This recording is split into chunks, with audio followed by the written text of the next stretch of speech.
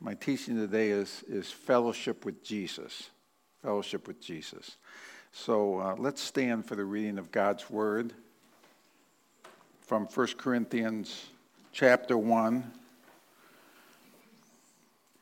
It says, verse 8 and 9, who will also confirm you to the end, that you may be blameless in the day of our Lord Jesus Christ. God is faithful, by whom you were called into the fellowship of his Son, Jesus Christ our Lord. Thank you, Lord, for this time we have in your word, and I pray you would lead me and guide me, give me the words, and open our hearts to receive this truth of our fellowship with you. And we just put ourselves in your hands and ask for the help of your Holy Spirit. In Jesus' name, amen. Be seated. So, Paul wrote to the Corinthians. He had spent like a year and a half there, and there were problems in the church and questions that they had. There was division in the church. There was disorder in some of the church services with spiritual gifts, with communion, the celebration of the Lord's Supper, and questions about marriage, questions about the resurrection. So he writes this epistle to them, 1 Corinthians, and then 2 Corinthians. And he, this is basically his introduction, and he just flows from his greetings. And he says that verse 6, the testimony of Christ was confirmed in you. Verse 7, so that you come short in no gift, eagerly waiting for the revelation of our Lord Jesus Christ. So he's encouraging them that Jesus is coming back, encouraging them to wait expectantly for Jesus Christ's return. And we're still doing that today. And he's coming back a second time. And then he says, to encourage them, he says, who will confirm you to the end, that you may be blameless in the day of our Lord Jesus Christ. So he says he will confirm us to the end. That is, he'll preserve us. He'll preserve us. He'll make sure it happens until the end, until we go to be with him, until he comes back, until we have our glorified bodies. He will confirm us. He will make sure all this happens. He will preserve us. And this is borne out in Scripture so many times. Philippians 1:6, being confident of this very thing, that he who had begun a good work in you will complete it until the day of Jesus Christ. Again, until the day of Jesus Christ, until the end. That we're confident that he began the work and he's going to finish it. So the question is, if he's begun that good work in us, and we see evidences of that by the fruit in our hearts, that we do believe in him, that we persevere, that we love him, that we love the brethren, that our minds are set on spiritual things. I'm not perfectly, but we're not walking like unregenerate people who are happy in their sins and who don't care about obeying the Lord, right? So that's the good work, and he started it. He's going to finish it. It says that John 6:39, this is the will of my Father who sent me, that of all which he has given me, I should lose nothing, but should raise it up in the last day. The ones given to him, the ones who come, the ones that he started that good work in, these are the ones, he's not going to lose any of them. And then he says, in 1 Peter 1:4, it says that we're kept by the power of God through faith unto salvation. So he says he'll confirm us to the end that we might be blameless in the day of our Lord Jesus Christ. Blameless, with nothing to accuse us whatsoever, with nothing that we have, innocent and clean and perfect, blameless. And so actually he sees us that way now. Now, we're not blameless in our conduct, far from being blameless in our conduct. But he sees us as blameless because he sees us in Christ, and Christ is blameless. Amen. So he sees us as he sees his Son. And so we see that dual reality, that we're blameless now, but not in our conduct, because that's sanctification. He's cleaning us up. But he'll preserve us, that we will someday be blameless in our conduct with no sin. We won't. That's one of the greatest parts of going to be with the Lord, that there'll be no sin. Pure love and righteousness without even the thought of any sin or contamination.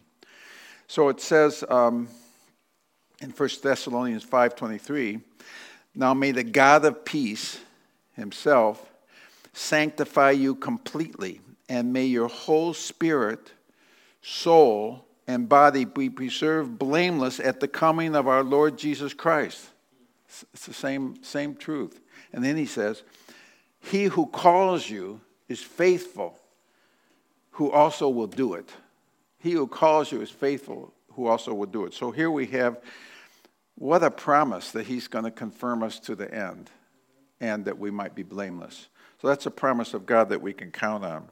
But we see it also that he sees us as blameless now. Colossians 1:21 says, and you who were once alienated and enemies in your mind by wicked works, yet now he has reconciled you in the body of his flesh through death, to present you holy and blameless and above reproach in his sight, if indeed you continue in the faith, grounded and steadfast. So he sees us that way, that he reconciled us already. It's already happened. It's a fact through his death, and to present us holy and blameless and above reproach in his sight. That's how he sees us. If we continue in the faith, we have to persevere. But we will persevere, because that grace that brought us to him in the first place continues with us, and gives us that power to continue to persevere and believe, because our faith is in our hearts, and it's something we can't deny. And even though we come to doubt, and we fluctuate in our beliefs and steadfastness, yet his grace is there. And as we wait upon the Lord, he restores our soul, and he removes doubt, and he keeps us strong. And so we have to lean on him, because it's not through our strength that we persevere, but as it's by faith, and it's because he's faithful. So this is the promise. He says he'll confirm us to the end, that we might be blameless in the day of our Lord Jesus Christ. And then the thought is, he's encouraging them in the exact same thing, that God is faithful, by whom you were called into the fellowship of his Son, Jesus Christ our Lord. He says God is going to do it. He's going to preserve you. His grace is going to be upon you. He's going to ensure that you'll be confirmed unto the end. God is faithful, the sovereign God, the all-powerful God, the one that created the heavens and the earth. He's the one that's going to do it. He is faithful. In Psalm 36:5, it says, your mercy, O Lord, is in the heavens. Your faithfulness reaches to the clouds. His faithfulness is unlimited. It's infinite. And Numbers 23:19 says, God is not a man that he should lie, nor the son of man that he should repent. Has he said, and will he not do it? Or has he spoken, and will he not make it good?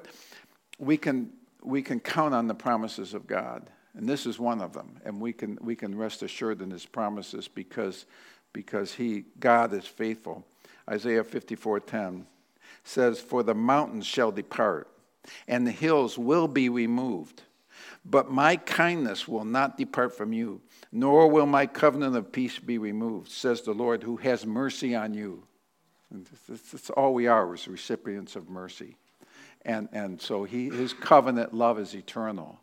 He knew us from before the foundation of the world. He set his love upon us. Why us? We don't know. Why? We don't know. But he he determined and willed to call us unto himself, to save us, to set his love upon us, and he's committed in it. It's his covenant, and he will not. He says the hills can be removed, but not this, not my covenant of love towards you, not that. That will remain. So it says, God is faithful, by whom you were called into the fellowship of his Son. We're called into fellowship with Jesus. In other words, it's not that we came to him, but he came to us. We did come to him, but he came to us first. And we responded because he came to us first, because he called us unto himself. We responded to his call. It wasn't just something that we figured out or we decided to do, but rather he called us inwardly and spiritually. He illumined our hearts and minds, and he brought us into himself. He brought us to faith. He brought us into fellowship. Amen. Glory to God. So that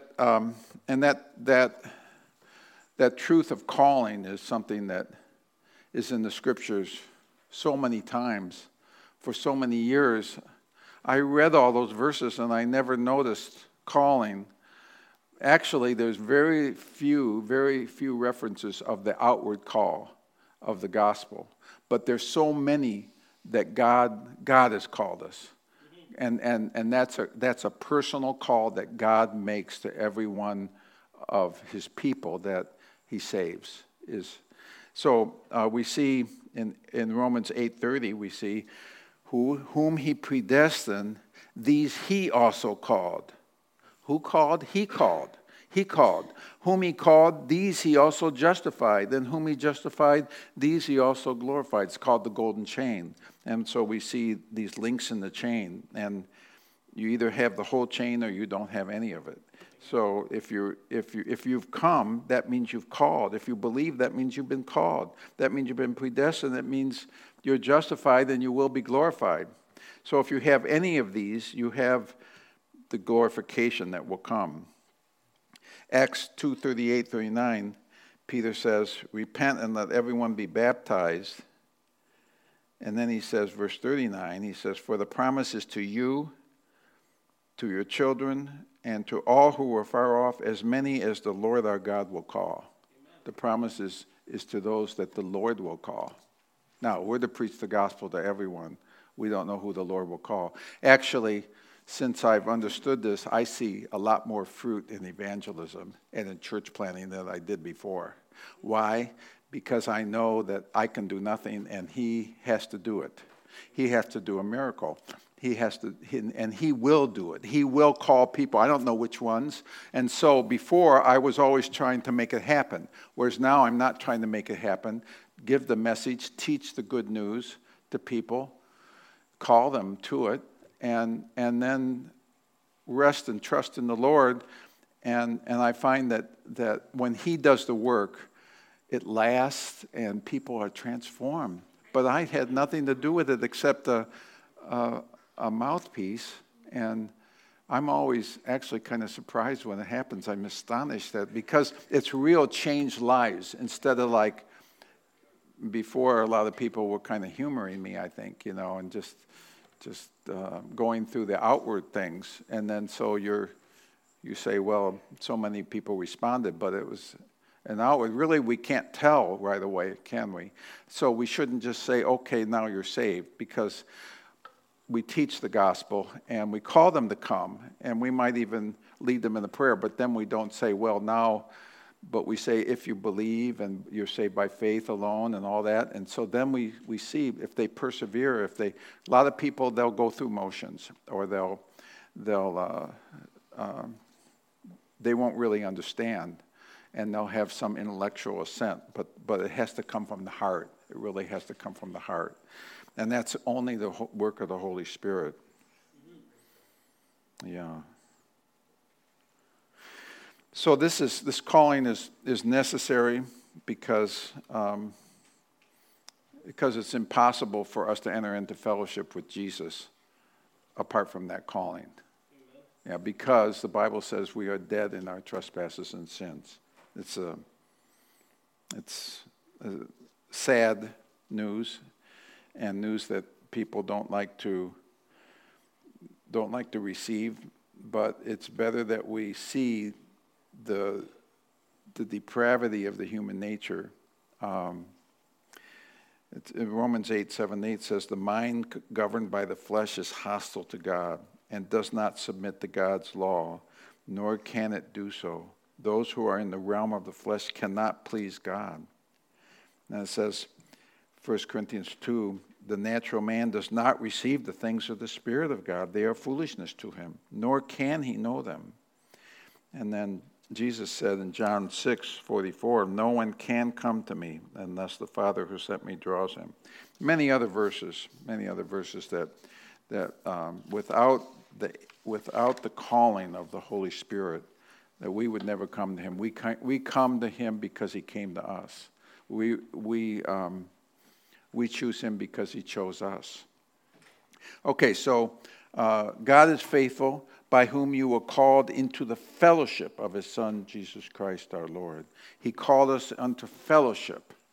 So fellowship is that word is koinonia, and it's a sharing together.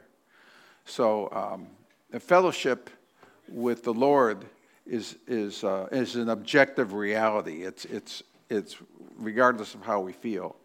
Because we share in the life of the Lord Jesus Christ. He lives in us and we live in him. So we have fellowship. So it's an objective reality, but it's also something experiential as well. It's first an objective fact, and then it's also experiential. It's not just something in our minds, intellectual, but it's something we experience as well. We don't seek those experiences, but it is in fact something that we experience. And the Bible talks about experiencing fellowship with God. But first of all, we need to know that if we've come to the Lord Jesus Christ, if we've been called to him, we've responded, we've received this, we've been born again, we've received him into our hearts, then we have fellowship. We have that sharing together. We participate in his life. And that's fellowship. And it's here in John 14:28, Jesus said, when I am raised to life again, you will know that I am in my Father, and you in me, and I in you. That I am in my Father, and you are in me, and I am in you. And that's fellowship. That's what makes us Christians. Without that, we're not Christians. We might come to church. We might have said a prayer. We might have been baptized. We might have gone through all these external things. But unless we have fellowship, we're not saved. Fellowship is what makes us saved, what makes us Christians. It's an objective reality. Galatians 2:20 says, Paul said, I have been crucified with Christ. It's no longer I who live, but Christ lives in me. Yeah, and then 1 Corinthians 12:13, for by one Spirit we were all baptized in the one body. Whether Jews or Greeks, slaves or free, we have all been made to drink of one Spirit. It's fellowship. And when we see what the church is, the church are all those people from all ages, from all nations, who have fellowship with Jesus Christ and fellowship with one another. And so that means union with Christ and union with one another. And we see that the Bible uses all these images to depict that. The body of Christ, we're the building of God, we're the branches and he's the vine. So all these, and we're the bride and he's the bridegroom. All these things depict fellowship. They depict union with Christ. And this is the goal of our salvation. The goal of our sanctification is fellowship with Christ. And if we have fellowship with Christ, we have fellowship with one another. That's also an objective reality. Fellowship with one another is not coffee and donuts in the morning, right? It's not going bowling as a youth group. But fellowship with Christ is an established fact, is a reality. It's in our hearts, and so we have fellowship equally with anyone who is of Christ. So there should be no preferences that we have for certain people over other people. because any believer we have the same fellowship with. Yeah. Okay. Praise the Lord. Amen. Yeah. Concerning that, having the Spirit is necessary. Fellowship is necessary. Romans 8:9 says, if anyone does not have the Spirit of Christ, he is not his. And then 2 Corinthians 13:5, examine yourselves as to whether you're in the faith. Test yourselves. Do you not know that Jesus Christ is in you? Unless you are not qualified. So, or disqualified.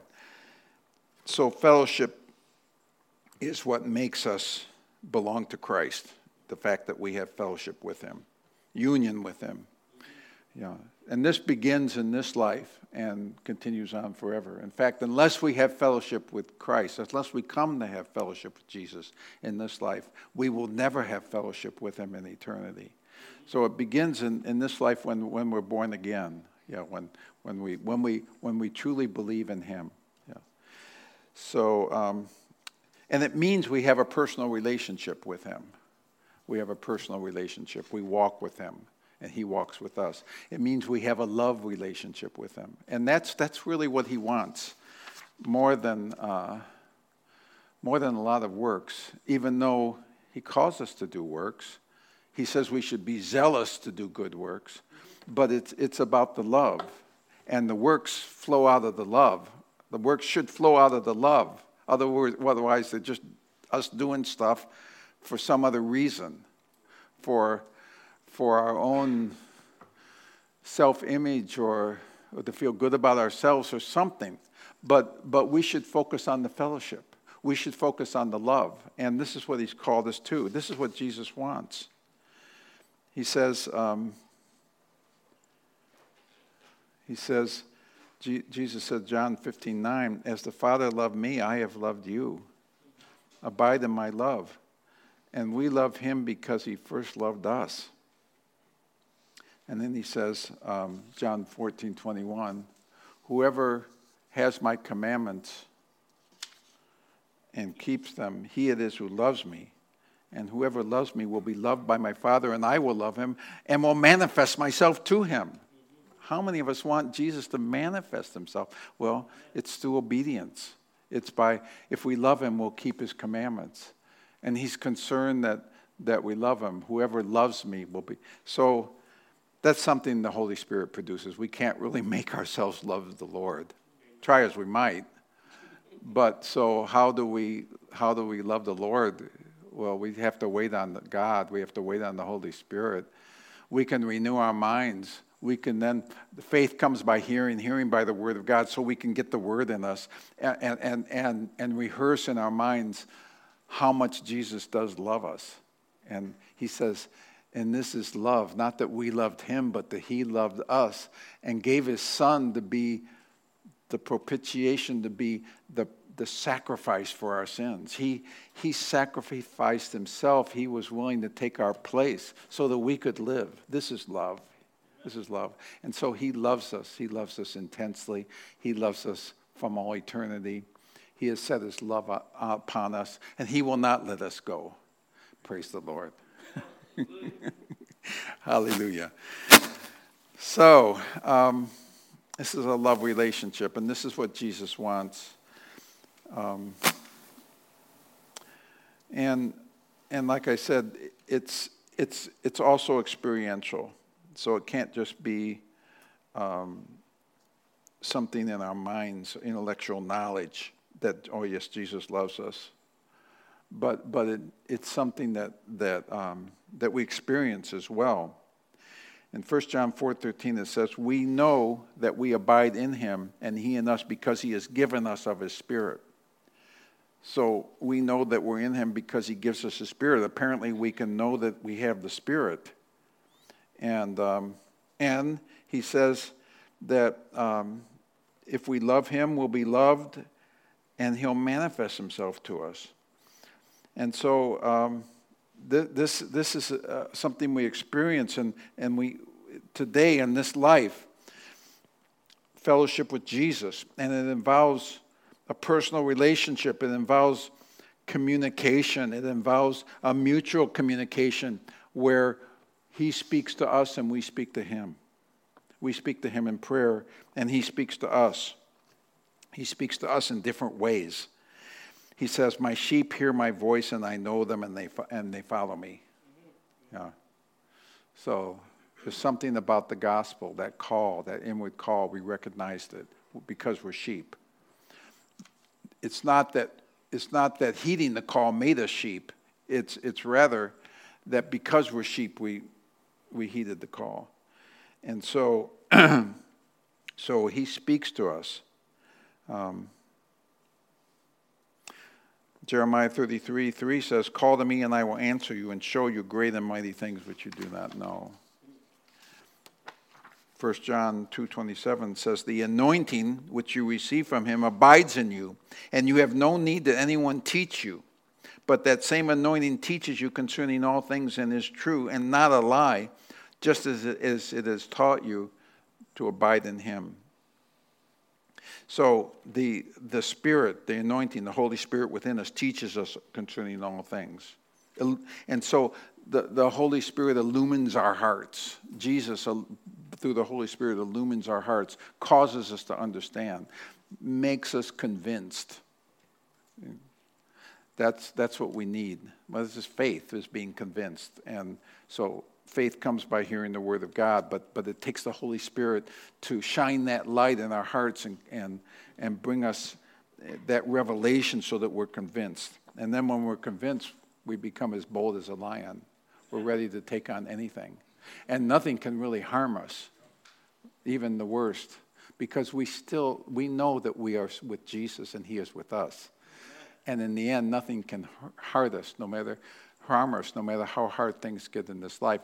I think that's the message of the book of Revelation, that these trying times are going to come.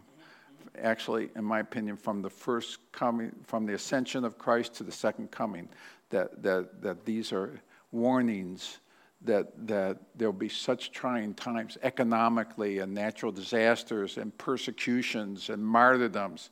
But be faithful to the end, because the seal of God is upon you, and you will be with him, and he's with you, and nothing can harm you. He will confirm you to the end, and you'll be more than victorious, more than victorious.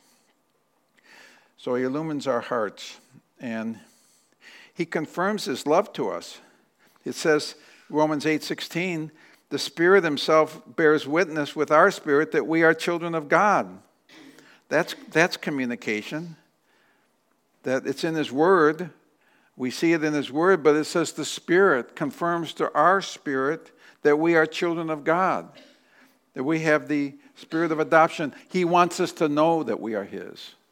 He wants us to know that we are loved, and it takes a while for us to really become convinced of that, I think. But there's nothing more empowering to know that Jesus loves us, loves us personally, and will always love us, and he'll always be with us, and he'll confirm us to the end. He started the work, and he's going to finish it. Glory to God. He also corrects us. I think that as we walk, a lot of the Word of God speaks directly to right and wrong in our life. But sometimes if it doesn't specifically deal with what our situation is, there are principles in the Word of God which make it clear what we should do. That is it drawing us closer to Jesus, or is it distracting us from Jesus? Is it going to bear fruit, or is it going to just be like vanity? And so are we responding to compulsion and condemnation, or are we responding to grace and peace and love? So there are principles in God's Word. And so when we're going through life, we don't know what to do, or we're really doing something, we don't have a peace about it. We don't feel right about it. We're not sure. Well, we're not sure if it is. But then the Holy Spirit takes these scriptural principles and the Word of God, and he applies it to that exact situation. And so this is the Holy Spirit speaking to us through His Word, yes, but also through His Spirit, speaking to our hearts. So it's an experiential fellowship. He guides us as well. So He illumines our hearts. He confirms to us His love. He corrects us, disciplines us, and He guides our steps. So how do we grow in fellowship? Because we can grow in fellowship. We can grow in the closeness of our fellowship with Jesus Christ. It says in 2 Peter 3:18, grow in grace and knowledge of our Lord Jesus Christ. So we have grace, unmerited favor, but grace is also that outpouring of His power to enable us to live in a way that we wouldn't have been able to live without it. That's grace. So grace has that double meaning. It's unmerited favor, but it's also that ability given us by God, by the Spirit, that we have grace. We have grace to live in obedience to Him, and we can grow in knowledge and grace. And it says, Hebrews 12:1, it says, let us lay aside every weight and the sin that would so easily ensnares us, and let us run with endurance the race set before us, looking unto Jesus, the author and finisher of our faith. So we can grow in our fellowship. How do we grow? I think two things: by trusting in Him and by obeying Him. And so also then, trusting in Him, I don't think we can do the slightest thing in our own strength. And we're weak, and if we have doubts, we can't get rid of them. He can take them away. We can't settle it. We can't settle our spirits or our minds. It says He will restore our souls. And so we have to trust Him. We have to trust Him. If we feel our faith wavering, we trust Him, and He will take care of it. He will restore that in time. We have to wait upon Him. It's a work of His Spirit. Faith is a work of His Spirit. And the strengthening of faith is a work of His Spirit, and it comes through the Word of God. So at least we can do that. We can renew our minds. We can read the Word. And we can pray. And that prayer, praying in the Holy Spirit, strengthening our spirits in Him, and depending on Him, putting our whole trust in Him. The more we cast our whole selves upon Him, the more we don't depend on ourselves, the more we will experience that intimate fellowship and communion, where we experientially know the Lord Jesus in a greater way, who is limitless and is completely beyond our capacity to fully understand, and yet we can grow in that fellowship. And as we do, we become like Him. We become like Him. So that's obedience. We become like Him. And 1 John 3:24, again, he who keeps His commandments abides in Him, and He in him. If you keep my commandments, you will abide in my love, John 15, just as I have kept my Father's commandments. So as we obey Him, as we yield to Him, as we deny ourselves and surrender to what He wants for our lives, then we'll be conformed into His image. We'll experience that love relationship, that loving the Lord Jesus. And that's what it's all about. And that's what heaven's going to be. Heaven's going to be a place simply where there'll be no sin, where we'll be loved by the Lord Jesus Christ, and we will love Him, and we will all love one another perfectly. And that's really what the local church can be, a taste of that. And that's, whenever I've experienced that with a body, I've just recently experienced that in Peru. People coming together, worshiping, fellowshipping, eating together, serving one another. It's heaven on earth. It's a taste of heaven on earth, isn't it? Yeah, it's fellowship. It's a sharing together in Christ. And that's what heaven is. It's just be perfect, where perfect love, and that will grow. And that's what we're called to, is that love. And then about, I wanted to comment here that,